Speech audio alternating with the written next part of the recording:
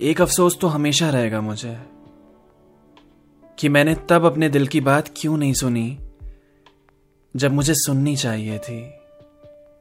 मैं हर बार क्यों दूसरों की बातों में आ जाता हूं। जिसने जो कहा मैंने कर दिया, उसने बोला सही है मैंने मान लिया। ना नहीं बोल पाया मैं किसी को भी, सबका दिल रखने के लिए सबकी बातें मानता गया। और वो लोग अब भी खुश नहीं है मुझसे, सब कुछ उनकी मर्जी का हुआ फिर भी खुश तो मैं भी नहीं हूं वैसे। इसलिए अब लगता है उस वक्त दिल की ही सुन लेनी चाहिए थी।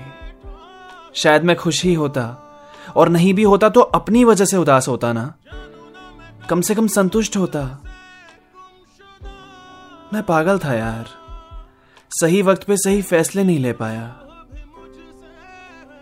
अब भारी भारी सा लगता है। ये अफसोस तो हमेशा रहेगा मुझे।